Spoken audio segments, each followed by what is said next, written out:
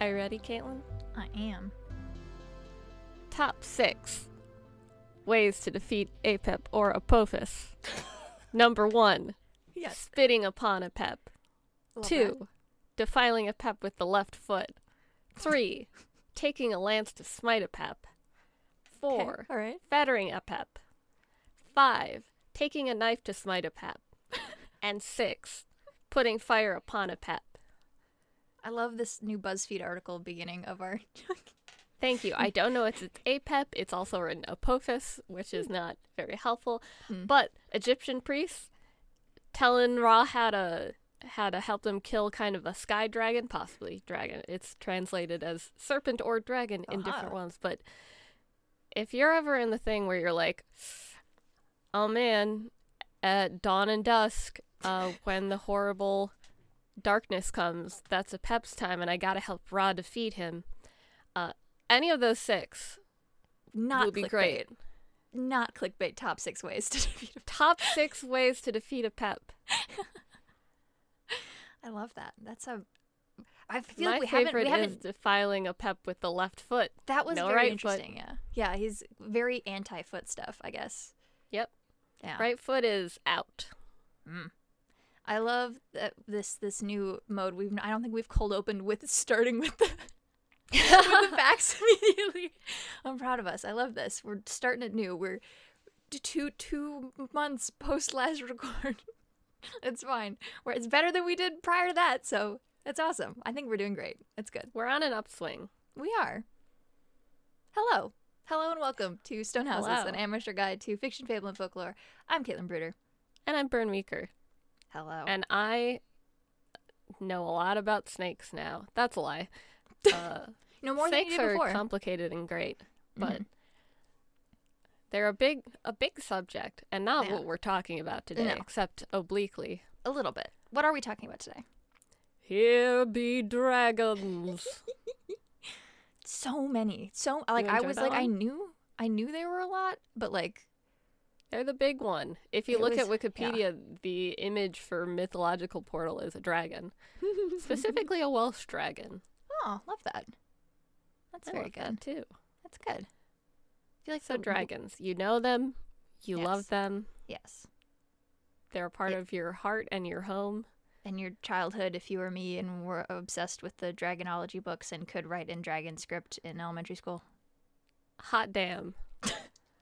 You never told me the writing in dragon script. That's a didn't. fresh level. No, it's so good job. It had a little cipher in there that you could learn, and like I like writing in it's basically just like a one-to-one Love ABC that. with the alphabet. Oh my god, I was obsessed with that. Me and my friends would write notes to each other in the dragon that's script so all the cute. time. Oh, I loved it. I loved that stuff.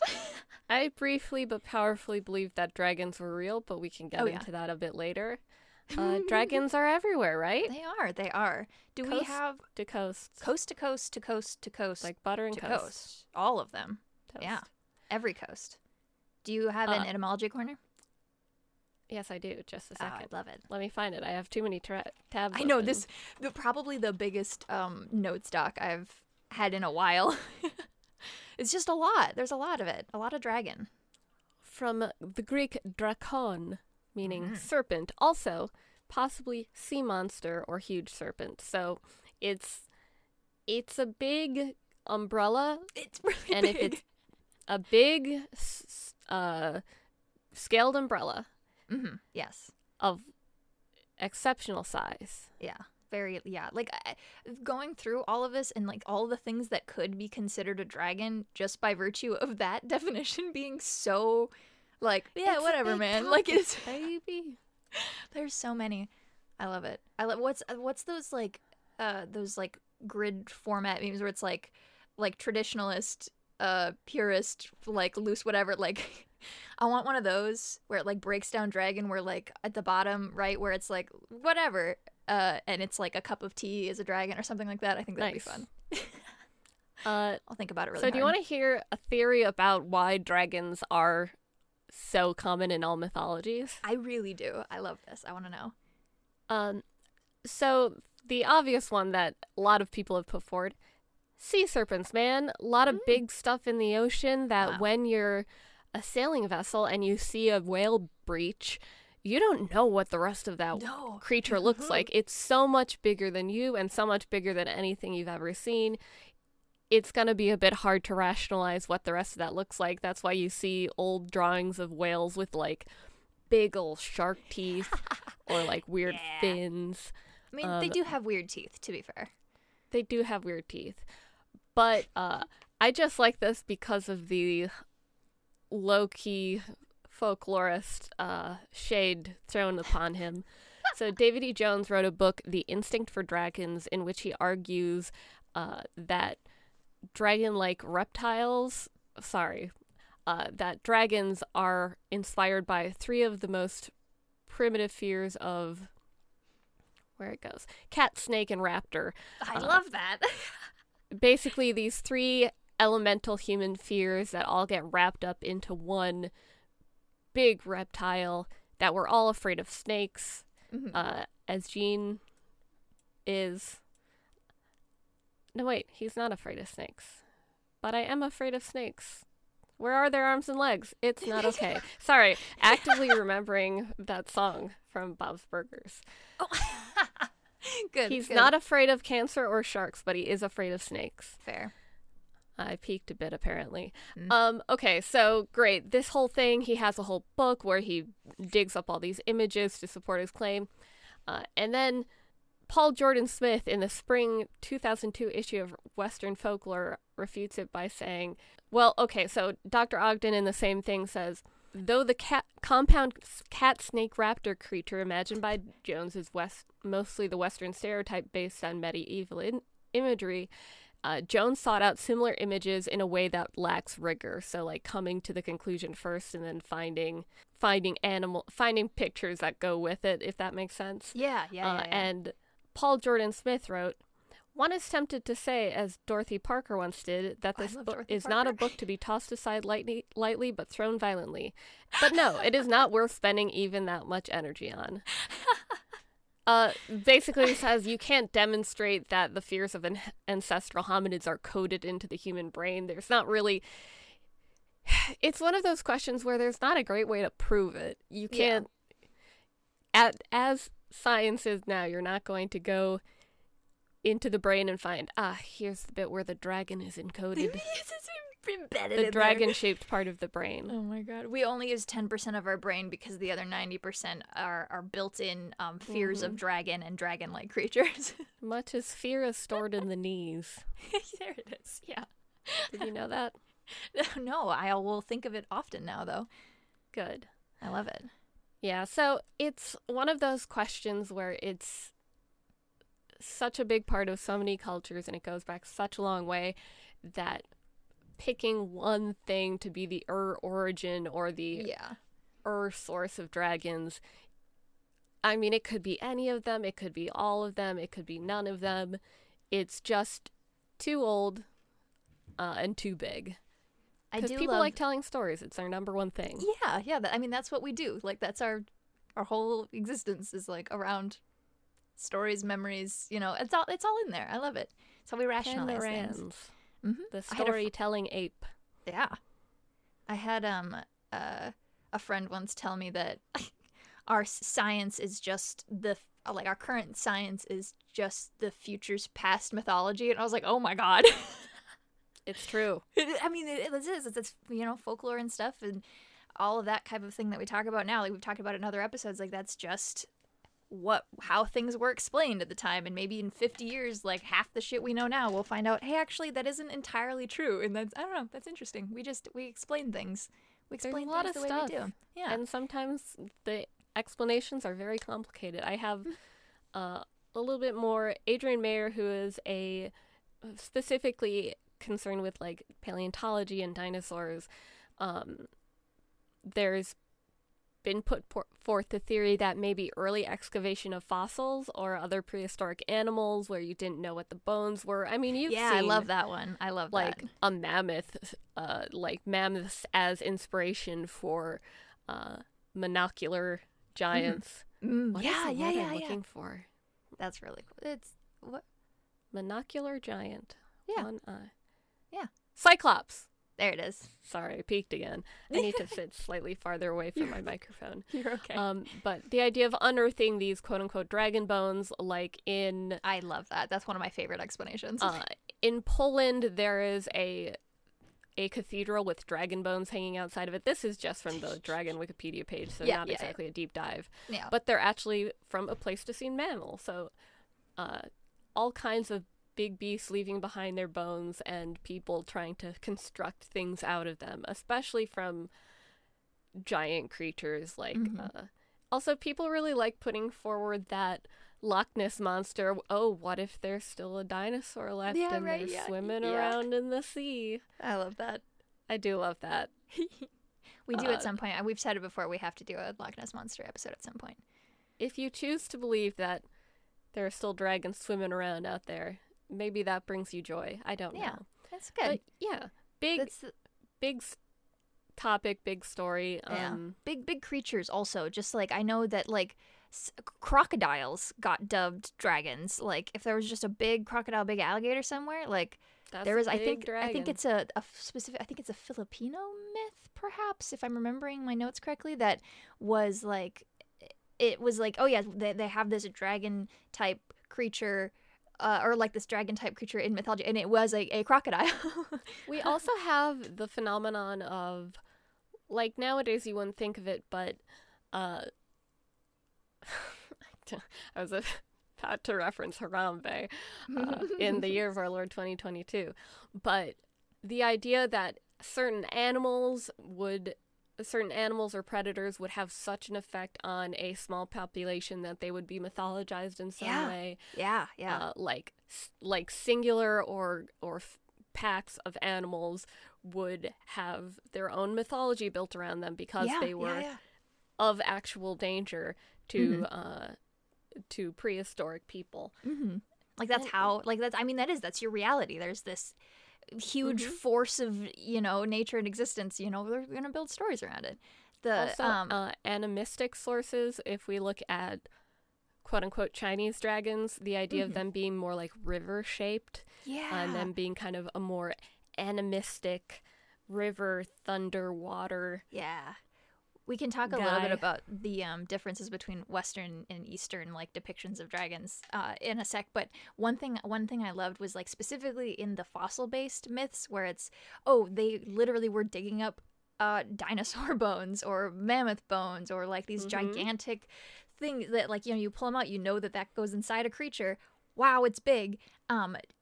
Northern China is still considered like this huge dinosaur hotspot, like in paleontology. Like, so they had, not obviously ready access. They had to have probably found it on accident. But like, if you dig up a dinosaur skeleton, you're like, whoa, that thing, that must have been huge. Like, how do you build that creature back out? Or like, we still do that today now with like, different technical programs and stuff and art rendered 3D renders. But like you would do the same thing even without that type of technology. Like, how would I build this creature back out? What did this look like? What did it do? It's also worth saying that China has a lot of fossils of prehistoric birds, not necessarily missing link between birds and dinosaurs, but stuff that was developing wings and would have been dragon-like. I like if you look up four-winged bird, that's a cool guy. Archaeopteryx, I think, was dug up around there? ? I'm not gonna look it up. That's a power move. The rise and fall of four-winged birds. That's so dramatic. I love that. Yeah, whoa, I'm gonna look about this later. How else are you gonna sell copies of your magazine or your book? Yeah, right. You gotta make it sound real good. Prolific Chinese dinosaur hunter.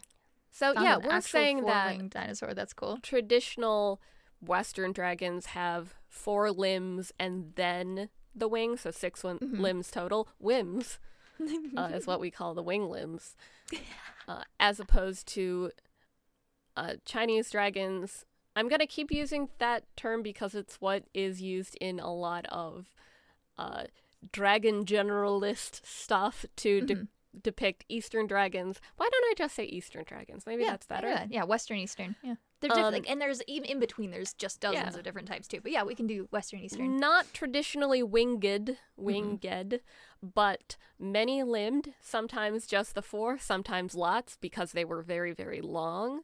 A lot of depictions, like I said, it's the river imagery, the flowing, but also serpent-like, very long, sometimes have, I do like this, the kind of, it's a little bit equine, it's a little bit human, it's the kind of whiskered face.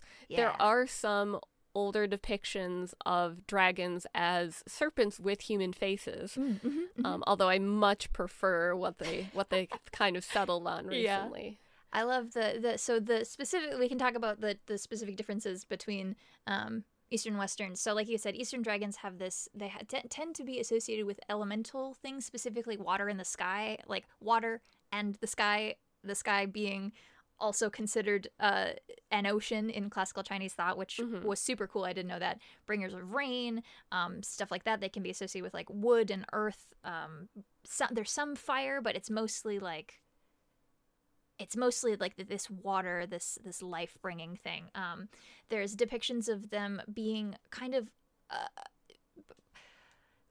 it's called, I think the trope is called a mix and match creature.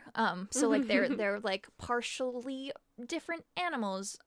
They were described as lion snakes, or they evolved out of seahorses, or fish, or stuff like that, where like they're the different parts of different animals kind of put together instead of just a big lizard.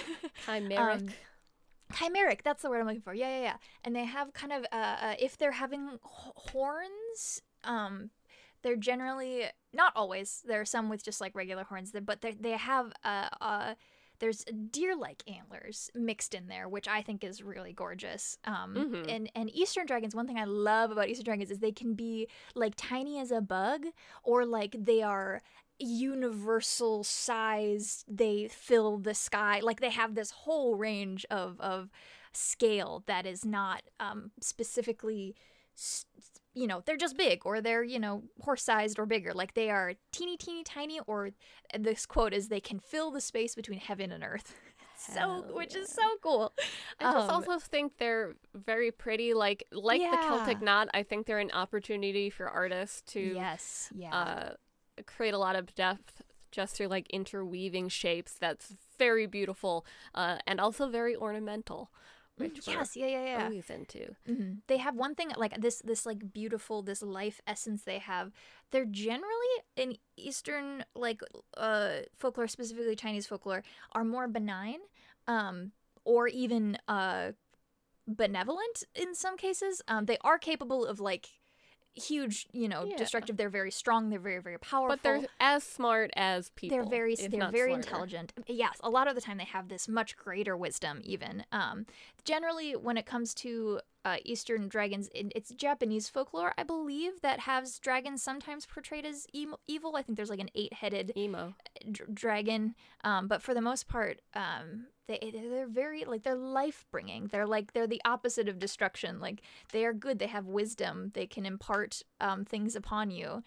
They don't really hoard magical treasures. Really, there's a lot of stories that have them making them. They hoard wisdom. That's their thing. Like they are eternally learning and observing, and or they could be omniscient in some cases. I don't know. But like you had said, they usually have the one head and the 4 legs. They're usually longer, snake-like, and there's more pairs, as that fills out. They can fly more via magic or like swimming through the air. If you think, I think that's easy really pop gorgeous. culture reference, like Haku from Spirited Away, the way it's animated. That beautiful, like there's no wings. You just like swim through the air. It is, and like some snakes swimming, not. Some of them I think can swim in water. I don't think they swim on water, but it's the movement, the undulation is gorgeous. Oh, it's beautiful. And when they do have wings, it's usually, they're more bird-like than like bat-like that you'd see in like Western dragons. But yeah, they're usually feathers. They're usually, like you said, really smart. They have other magical abilities. They can transform. Sometimes they're divine or a god. Just basically, they're just a deity. They're pretty much invincible. But in this, in this lore, people aren't usually looking to kill them. Yeah, anyways. They're not. It's not a big. Dragons aren't out there for slaying. They're out there for wisdom. And yeah, exactly. This is my favorite quote about this, which was, "Since they live and breathe the essence of life itself, they are the exact opposite of being poisonous." And I was like, oh, that's really pretty. Gorgeous. But they have so they're not just monsters. They're not monsters. They are deities. They are part of nature, kind of a thing. And so like I believe that so long is the original name used to kind of describe saltwater crocodiles. And that's kind of tied into the word for it's their affinity to water tends to be tied back to long being used to also describe crocodiles and like water creatures. So like they're much accidental more bilingual bonus of they are long. They are also long, yeah. Which is, so that's Eastern dragons, Chinese dragons. There's different, obviously, that is not a homogenous society. None of these are, not all of that doesn't describe one particular story. They're all pieces from lots of different stories. But the general vibe of that versus Western dragons is totally, totally different. I just think they're very beautiful. Like, they're very serene. They have this serene quality. There's a weird thing that I think you see a lot in Wikipedia and a lot of other, like, it is a Western source. It's written in American English, but crediting, like, well, we think that maybe Eastern dragons were inspired by images of the Cetus from ancient Greece, and you don't see the question asked of, okay, but dragons were around in the Middle East, which is kind of neither here nor there. You have in like clay tablets with cuneiform, you have stories with dragons in them. Cultures can come up with their own stories independent of each other without being inspired by another culture. It always doesn't. It's always annoying to see people trying to look for a direct link, like A to B to C to D to all these different stories. Because it does remove the element of like human creativity and individual experience. Yeah. I do understand like the impetus, like the urge to find almost like a scientific track between these, but storytelling, dude.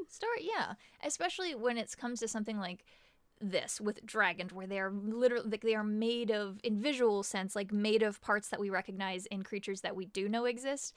Like that's not a huge leap to say that all of these cultures came up with these independently. Like, and when it comes, like you said, like dinosaur bones and like, or just like the bones of just creatures that, maybe were placed funky that you made, extrapolations from. That's not like a huge jump to say that this is something that it was very easily, come up with solo and independently of outside influence.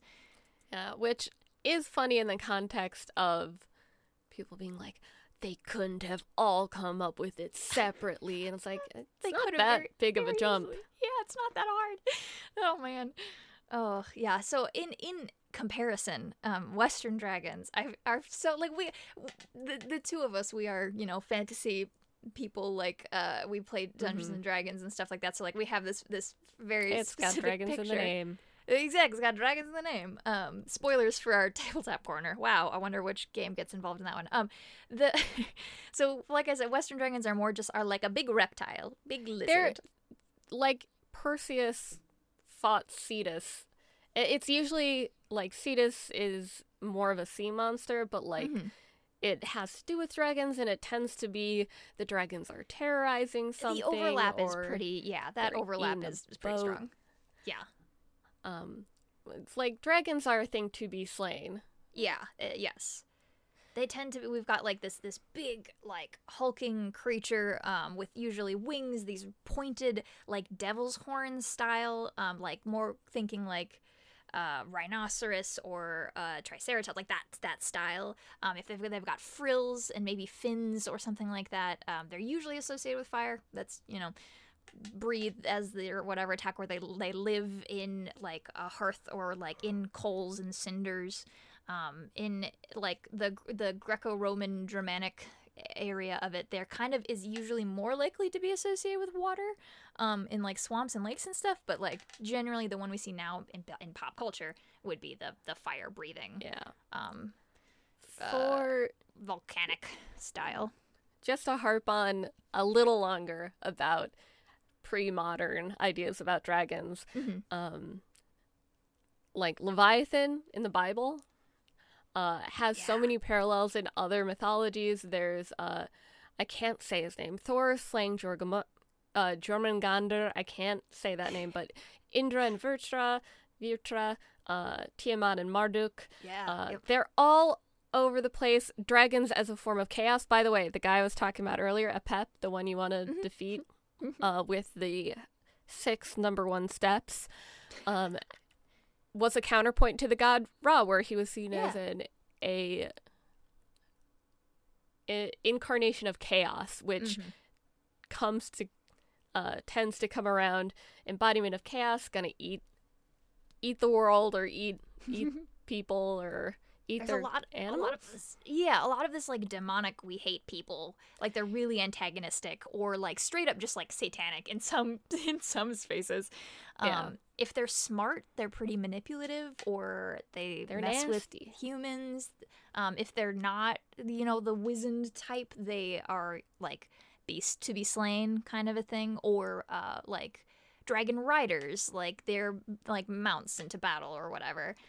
They're definitely more animalistic. Yeah, and they're like, you get like the kidnapping princesses, hoarding gold, terrorizing villages. They're greedy. They they have this thing that they want rule. They want power. They want to eat virgins. They want to eat virgins. They taste better. In contrast to like Eastern style, it's kind of like they'll have lots of heads and legs, and it's all varied, like 1 to 6 heads, 4 legs, a pair of wings. Tails usually, these guys usually have tails. There's also like versions with no legs, or versions with like 2 legs and wings. Like they're all just kind of all over the place.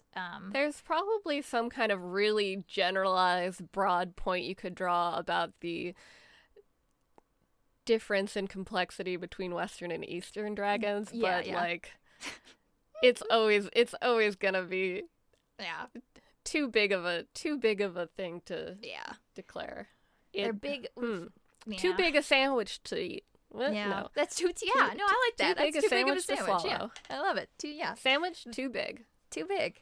I feel like a lot of things we've talked about before, Tolkien made a pretty big splash here in of course he did. Pop culture dragon lore. Yeah.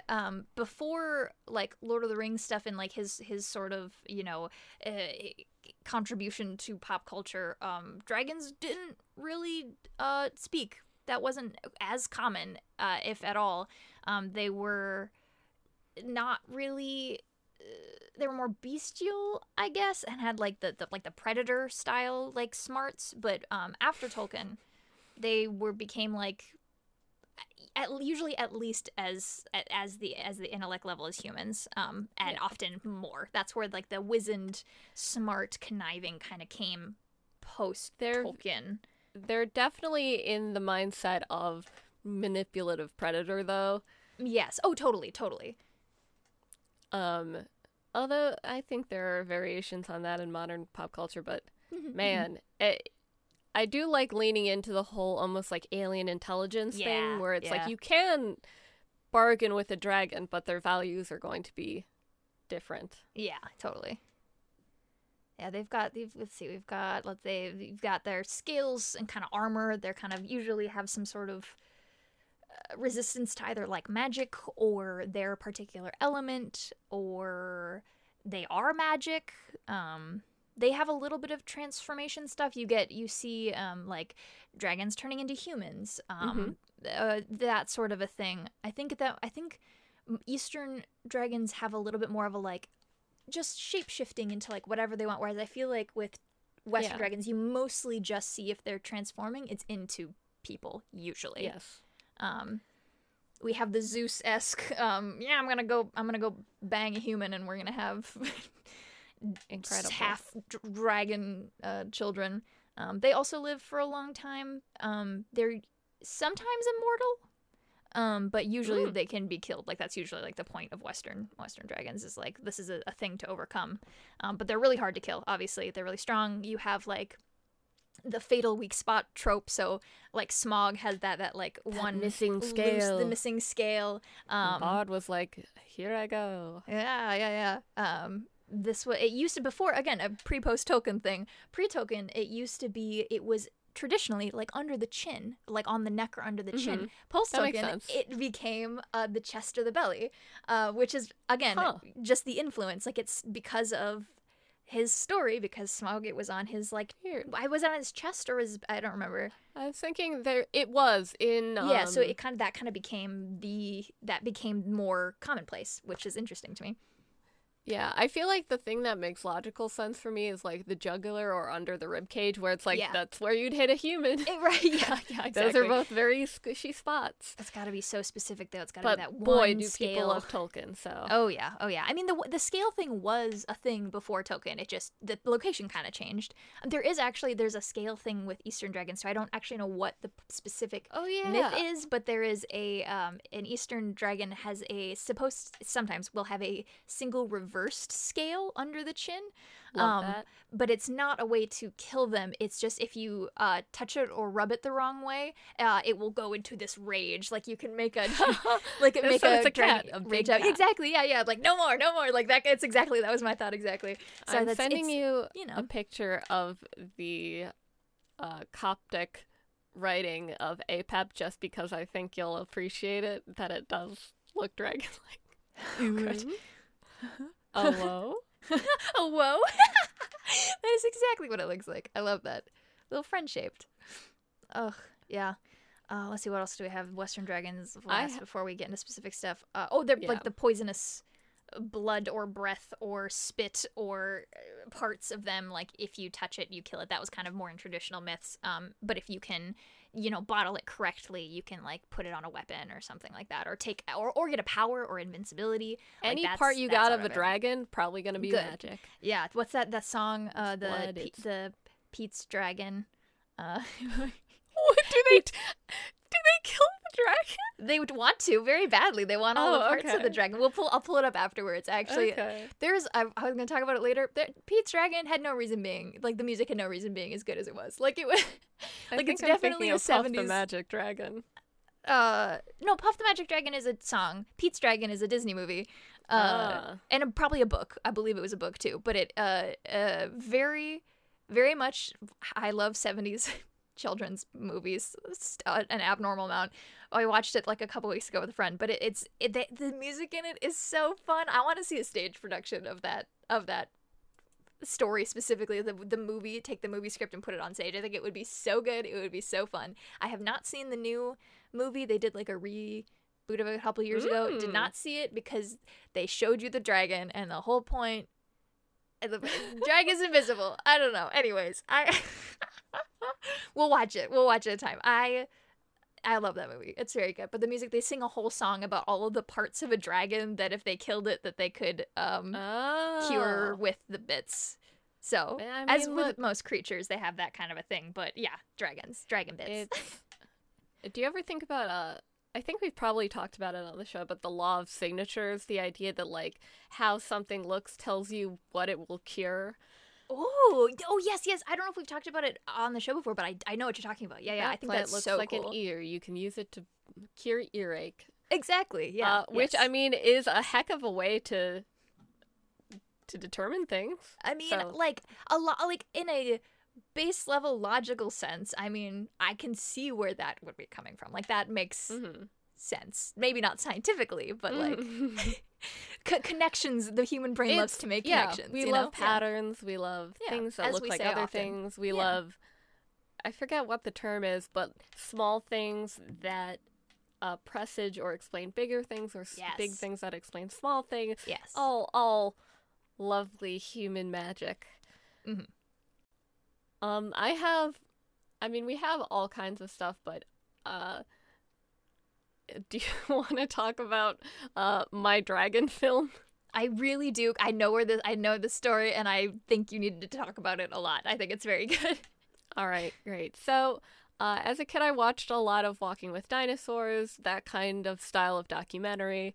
And as a child, I also watched the film Dragons, a Fantasy Made Real, or in other country, Dragon's World, or The Last Dragon. I don't know why they had to put it under so many names, but it was a 2004 docufiction, quote-unquote, mockumentary, whatever you want to call it. The point is, there was a brief and beautiful period of time where I believed that dragons were real, because I didn't pay attention to the first 5 minutes where they tell you that it's not a real documentary. Doesn't our friend Maureen have the exact same experience where Probably. She started it halfway through?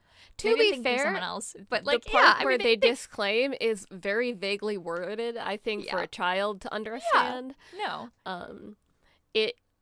It's vaguely worded in a way where it's like, if you're a kid and you already kind of want to believe it, yeah, of course totally. you're gonna say. But I mean, I'm sure that's kind of the point a little bit. But it did lead to several people I know. That very specific film did lead to several people I know wholeheartedly believing in dragons because they saw a documentary on TV. I think that's so good.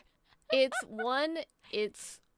well done in general. They have some CGI effects that have that Walking with Dinosaurs here's what might have happened, narrative element for different kinds of dragons. But what it focuses on is how could they have worked, in a sense of okay, it's too heavy to fly. All right, it has a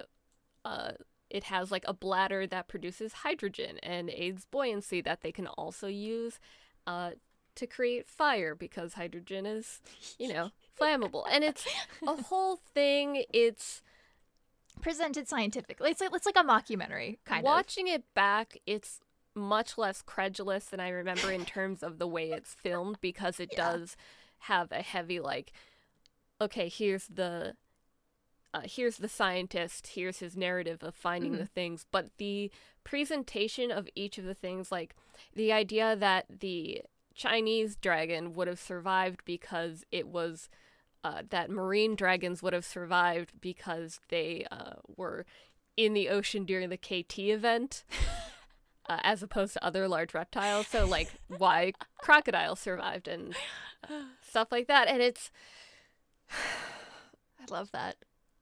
It's a fun movie. We have to watch this too. This has to go on our list of things we need to watch because of the show. Yeah. Together.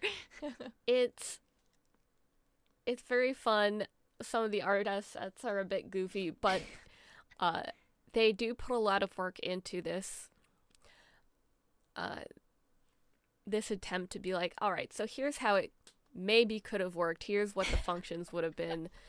It does note, it says, somewhat similar to the Dragonology books. Yeah. So, similar vibe. I love it. Beautiful I love those dream. books. I wish I had brought it back. I think I was gonna bring a couple of my ology books back with me when I was at my parents' house last, and I forgot, and I was so sad. They're all still in the basement. I'm gonna go dig them up.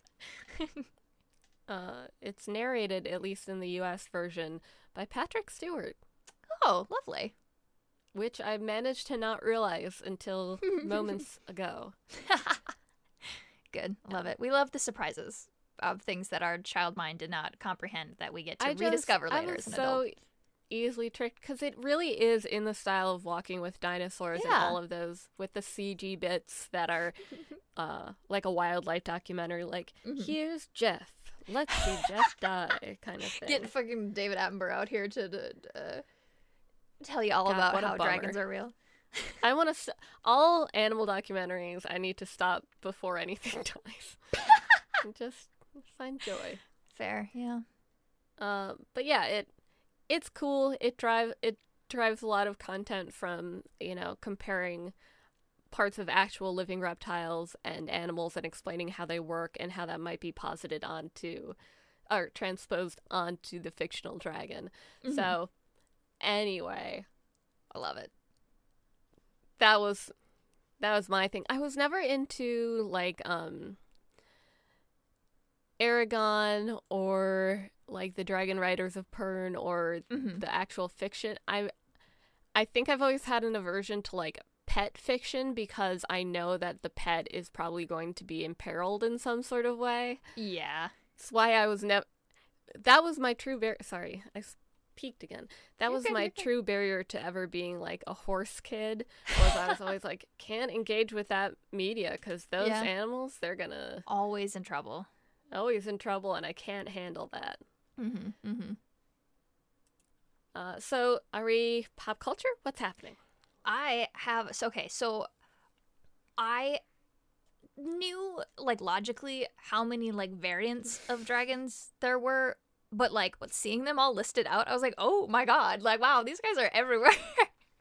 Like they really are. They really are. Like, and most of these, specifically the ones that I'm about to list, are of like Western sets. So you've got like the wyvern with like the, I guess, bat-like wings, less fire, more venom. I guess they're all kind of different. I've also seen wyvern used as a term for young male dragon, which shows you how absolutely all of these baked words in there. All of these words are just totally commingled. Weird. There's like a worm, like a drake, which is maybe like less size, less smarts. I don't know. You've got just all of these things that add into it. Like there's one thing I read was like all of these types play into making the word dragon like a taxonomic rank, like the order class, rather than like species or genus. So like by this other like any other like reptilian or avian like mixed mythological creatures would fall under this category too. So like sea serpents, like the basilisk, which we talked about, the Quetzalcoatl, which I may not be saying that right. I always forget how to say that one. They could just what? Quetzalcoatl? Quetzalcoatl. Sure. I looked it up and I forgot. We live in America. I'm so sorry. That's where that's from. I'm really sorry. But like, anyways, this type of thing could still be considered a dragon, which I have a list of stories and stuff that we can go through, and some of them big are not umbrella. Dragon. Yeah, big scaly umbrella. And then there's like the variants that are like offset by one type of a thing. So like a Dracolich, so like an undead dragon. A humanoid bone with dragon. Bone dragons, yeah, like a humanoid with draconic ancestry, like Dragonborn style thing from like D&D. Hydra with like the many heads, like I said, sea serpents, like a kaiju. I mean, in some respects, hell yeah, you start getting there. Like shoulder dragons, even in like I said, like in like pet style, like on the shoulder. Swamp dragon and some you've got like this wide variety between are they demonic, are they divine, are they fae, like are they just animals? Are they just animals? You know. There's so many cool, like, weird things that are involved, like the seahorses are involved in some of this. Like I said, like, seahorses in Japanese they've got lore, the and maybe elsewhere, but the Japanese word for seahorse, which is Tatsuno Otsushigo, literally, it means dragon's bastard child. And there are some lore where seahorses transform into dragons, like they grow up to be a dragon, which is the same thing as like there's the carp, like a giant carp. They have this basically, you know, the wild version of goldfish, which are, you know, but like carp have, you know, they jump, they're big, they're, you know, they get really old, they live for a long time, and so there's tied into that there are Magikarp into Gyarados pipeline. Yes, exactly. But like in actual lore, like they live so long that eventually they can jump over a waterfall and they become a dragon, and that's so fair. Cool. I love that. I also love the element of like them living a long time, because they can live a long time and they can grow depending on food sources. Yes, exactly. Which I love as apparently that's a general cold-blooded creature thing to do, that they rather than growing constantly, and that growth sometimes being stunted with warm-blooded, cold-blooded creatures can kind of go dormant in a way. That's probably a huge oversimplification, but I mean, yeah. We're not experts on any front here. But I do love that version of, in a story I read, oh god, what was it? But it posited that, there's one adult dragon because the rest of the dragons don't mature as long as there's one using up all those resources. That's blah, really blah, blah. cool. I love that. Which is a fun explanation for why there's not like a ton of huge dragons. Yeah, fair. They have to adapt to their environment style thing. Exactly. My God, bone dragons just look so freaking cool. Really cool. How are they even being held together? Do they make silent magic noises? Maybe. Noses? Yeah, you've got spooky, scary skeleton. that like they make a the marimba sounds every time they go anywhere. You had mentioned earlier Marduk and Tiamat, which is a part of the Babylonian creation story, like of these two, is where Tiamat is the dragon of chaos and the dragon of the sea, and Marduk overcomes Tiamat by splitting her body into two parts, and made the sky, the stars, and the sun and the moon with one half, and the earth with the other, which is so sick. I love creation myths and like how things, like gigantic creatures that are that large, that their bodies make. Like they become where we live. Like that is like the coolest shit. Yeah. Oh, I love that. Like big as the sky, bigger like the universe inside a frog, like that kind of thing. Exactly. I love that. I love it. That's so good. And this is another like adjacent but still based on the definition could be considered dragon. In Hindu mythology, Nagas, in Hindu and other parts of Asian, they sometimes get called dragons, even though they're more like serpent deity style stuff.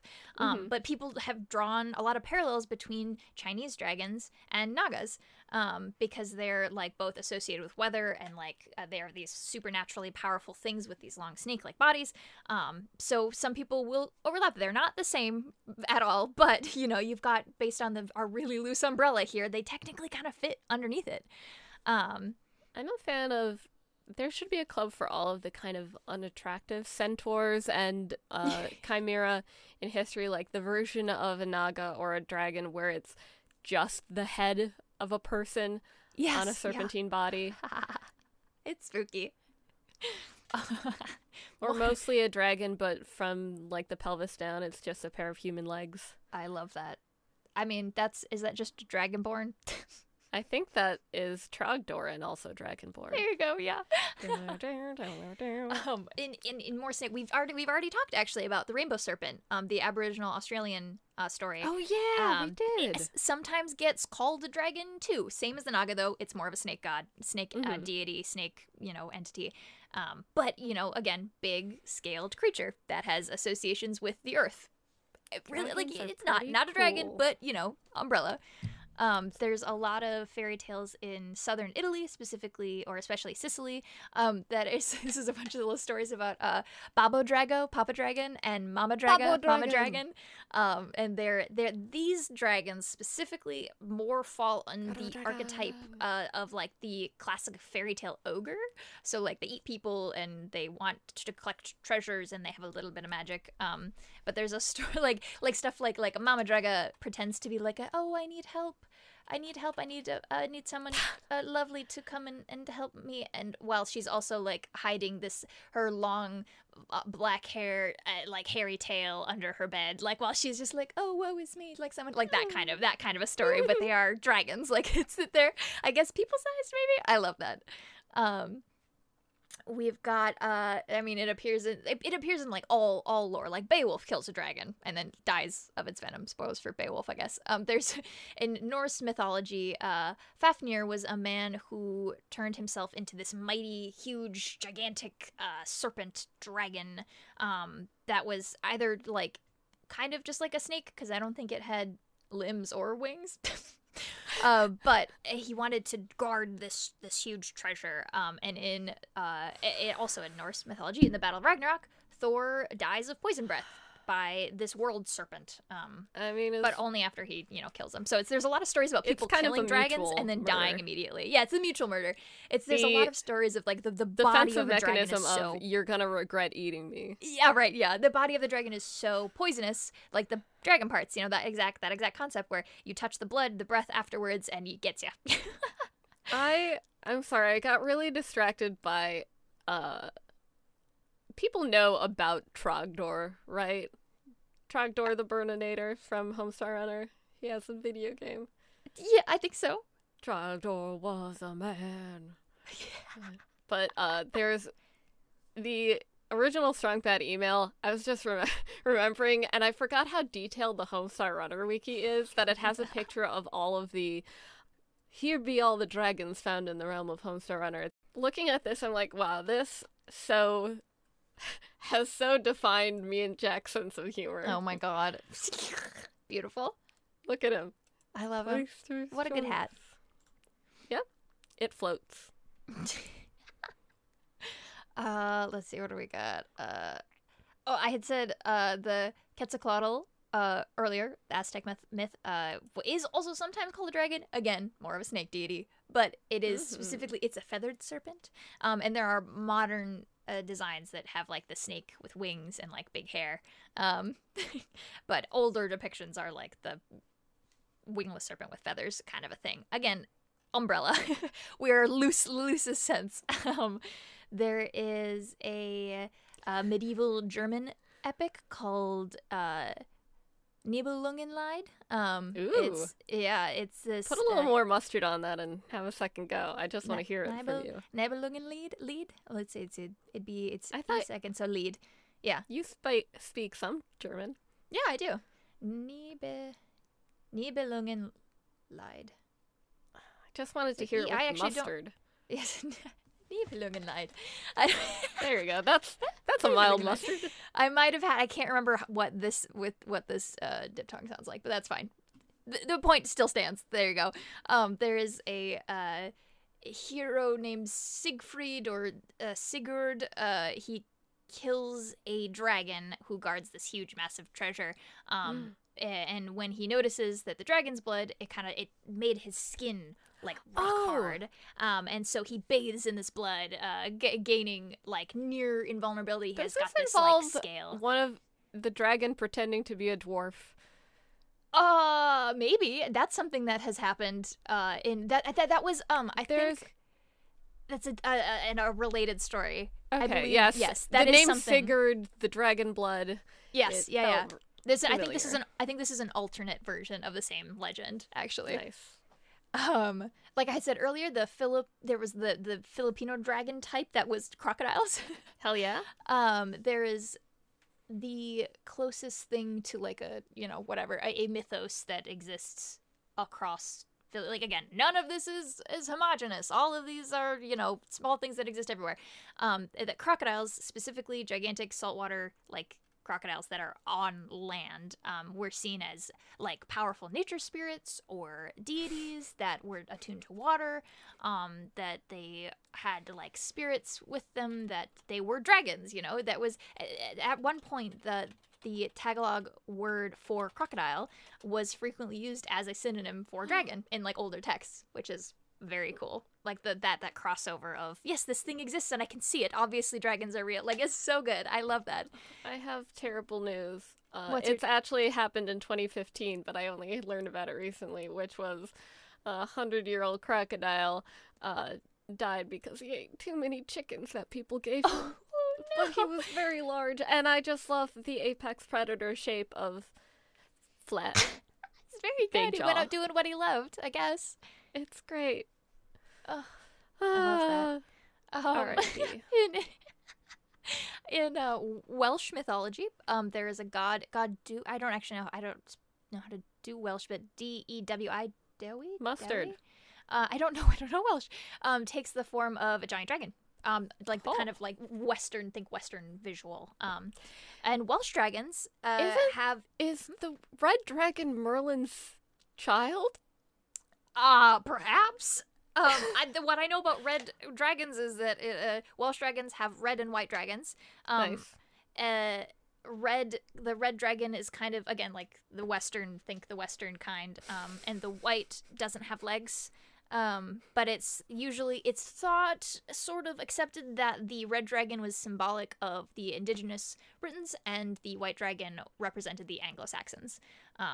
But Welsh dragons love mead, and they have this like horrible like yell roar type of a thing that can cause natural disasters. So like instead of like a weapon like a breath weapon, which maybe they also have. I don't actually know. They have this cry that causes natural disasters, and like animal death, and they kill plants and miscarriages in women. It's like very brutal. But that's kind of their thing. Everyone hates those. Those are when you want things that are evil. Those are the crowd pleasers. What's the opposite of a crowd pleaser? Wet blanket. I don't know. What a wet blanket.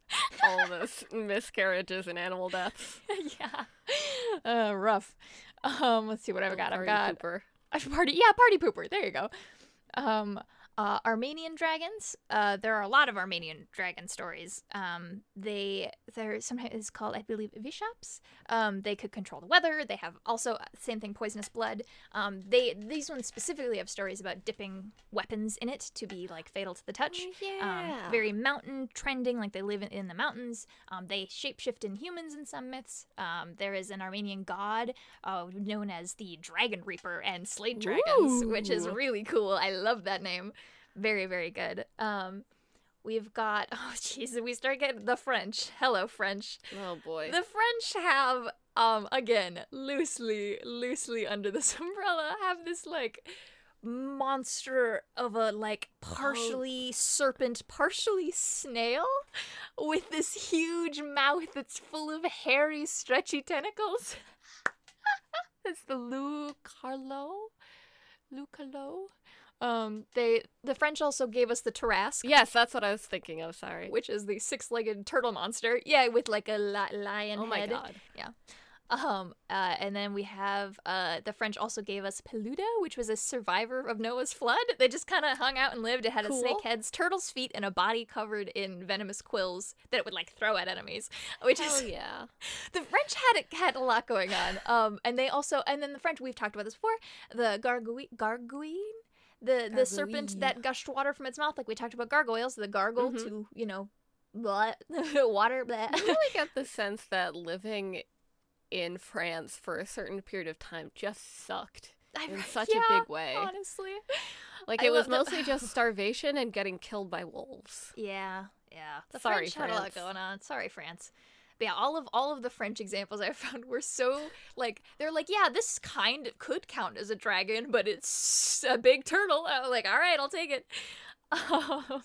We've got, Sorry, I was reading about Komodo dragons from Indonesia, and they, like, all things considered, they seem pretty chill. But I just enjoy that they tend to use discarded nests from other animals. It's kind of like, hey, very why not? Not kookaburra. Economical. Oh no, yeah, very cuckoo bird. Yeah. Although they are abandoned nests, they're not brood parasites, I think is the word. I see. Yeah. But still, it's an economical way to live. I don't know about you, but I've never built the house that I also live in. That's true. Yeah, we just move right in. Shout out to the household. Oh, hello. Speaking on the topic of animals that are dragon-esque, Pliny the Elder, as he has about most Pliny things, the Elder was a dragon. It was a dragon. No, had things to say about dragons. His whole pitch was that India and Africa had dragons. They had dragons that killed elephants. That would like wrap them all up and crush them like a big snake, which, it would his reading is that the typical result is that the dragon would collapse on top of the constricting dragons, killing both. I was like, wow, okay. You live to die. But it's kind of, people are kind of like, Pliny was probably just grossly exaggerating rock pythons. Oh, that's cool. Which is really funny. I think snakes are cute. I mean, I could probably be killed by any number of snakes, but that's true for most animals. That's fair. I had as a kid, I don't know if you knew this, as a kid, we had, there were lots of garter snakes in we would just like collect them. We would go find them and just like have handfuls of snakes and put them in a bucket and then like hang out with them and then release them at the end of the day. When I worked at the Cave of the Mountains, there would be milk snakes. And I just thought they were really cute because they would try their best to bite you, but their teeth are so... They can't, yeah. That it's just like, Ow. a pox upon you, giant, removing me from this cave. Exactly. I think I only have like 2 more. We'll speedrun these and then we can do pop culture and then get out of here because this is a long one. The Jersey Devil is sometimes described as a little dragon. Oh. It's like a vaguely... We should do an episode on the Jersey Devil at some point, but it's kind of like this vaguely like humanoid-ish creature with like a snake's tail, kangaroo body, cow hooves, and a horse's head, and may or may not have fur. But for some reason, dragon. Joyful. I love it. I think it's scaled. That might be why. Anything can be a dragon if you try hard enough. Anything can be a dragon, yeah. And we knew this was going to be a big topic. I just like to expand all of it because this is so funny that all of these technically could be dragons. Yeah. This is a Wild West story, like the Wild West kind of early days of the Tombstone monster. Reportedly, they thought they killed this thing. These ranchers killed this thing near Tombstone. They said it was a 90-foot long alligator with featherless wings. Holy shit! Yeah, they famously desert alligators. Desert alligators. They've kind of been now associated with Pterosaurus, and kind of they did kind of then become part of like the modern Thunderbird folklore, which is distinct and different and not the same as the Native American like indigenous Thunderlore folklore. That is not the same. They have the same name unfortunately, but in the same area, totally different things. But the Tombstone monster, 90-foot alligator. I mean, what a place to do your business. I would probably be pretty cool if I lived near a place called, like, Murder Hole. Right, yeah, exactly. Just get rowdy, why not? Do anything there and become known as the blank of Murder Hole. Totally. I love that. The creature of Murderville. Do you think that there's a place named... Just a second. There is a Murder Hole Beach. The murder hole monster. It's in Ireland. Murder hole sea monster. Oh, speaking of, sorry, great segue. I read, this might be a bold claim, but I also didn't see anything, that there are apparently no known instances of dragons in Irish and Scottish legend. What? Like, despite having so much overlap with like not even a murder English hole? and Welsh and stuff like that, like they don't have a specific dragon. I think that's cool. That is cool. Murder hole. I thought that might have something to do with a great disappointment as an adult is learning that the whole thing with St. Patrick was just a metaphor for anti-Semitism. Ugh. Can't have anything. That's a bummer. Yeah. If something's popular and has been for a long time, you can almost entirely assume that it's based in something horrible. Yup. I love that. On that note, our favorite segment. Can they get it? I mean, look, yes, you've been on the internet. Yes, you know correct. that there are legions of monster fuckers out there. Yes.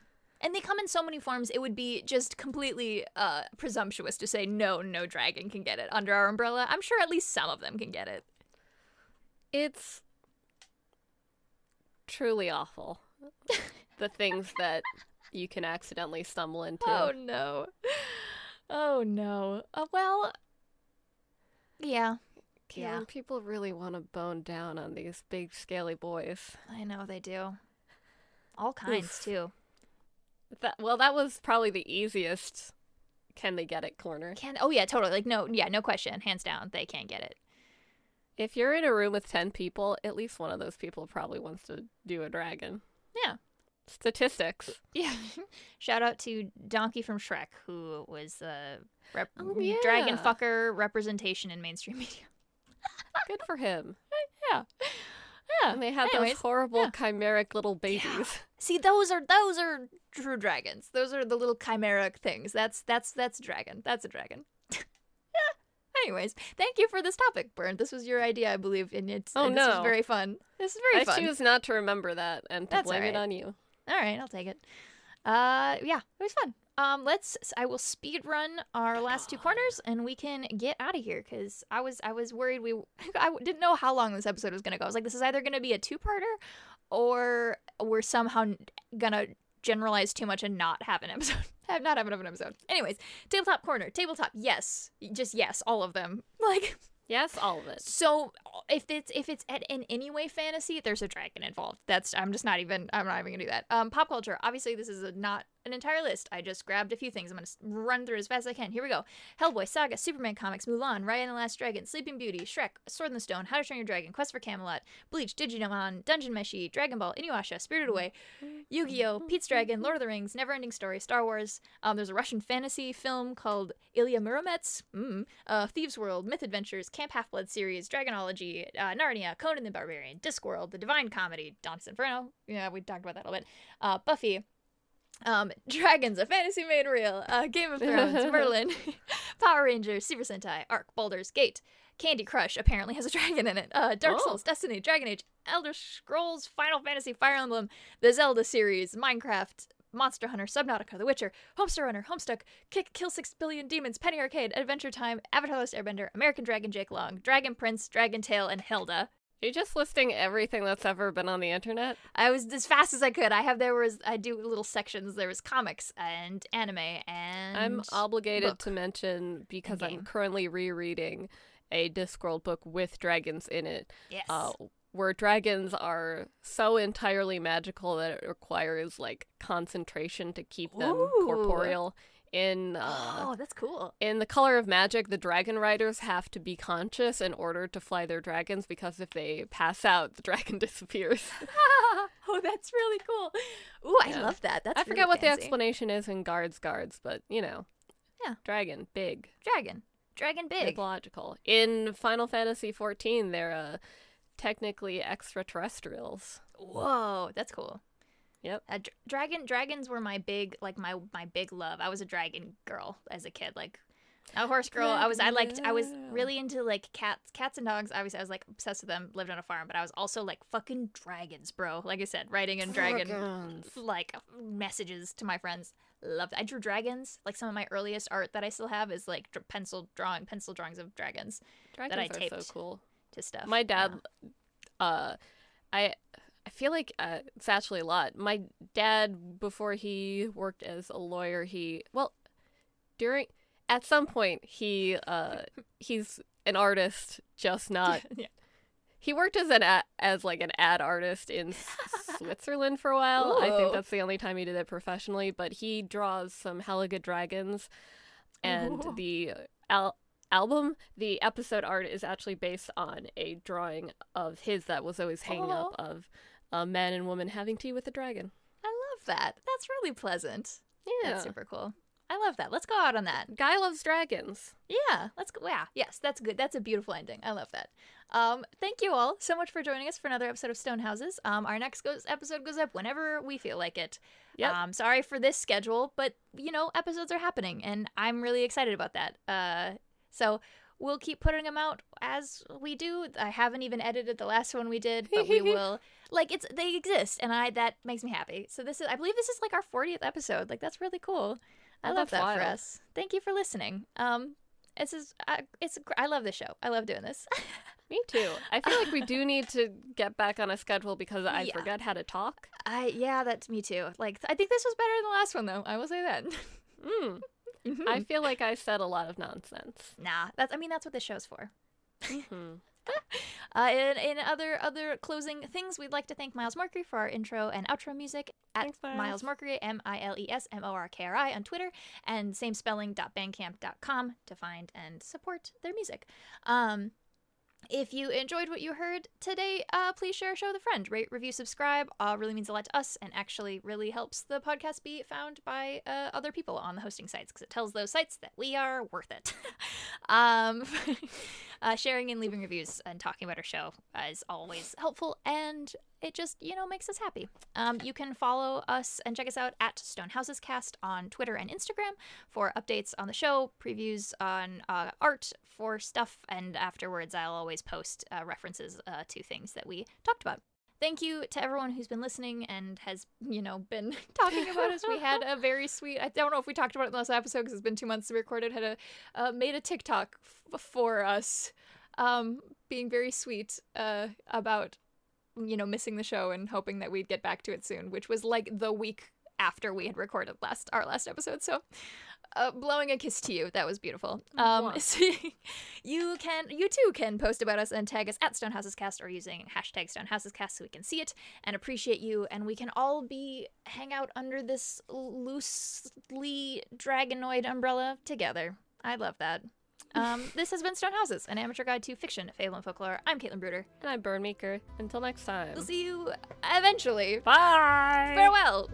Eventually! Bye!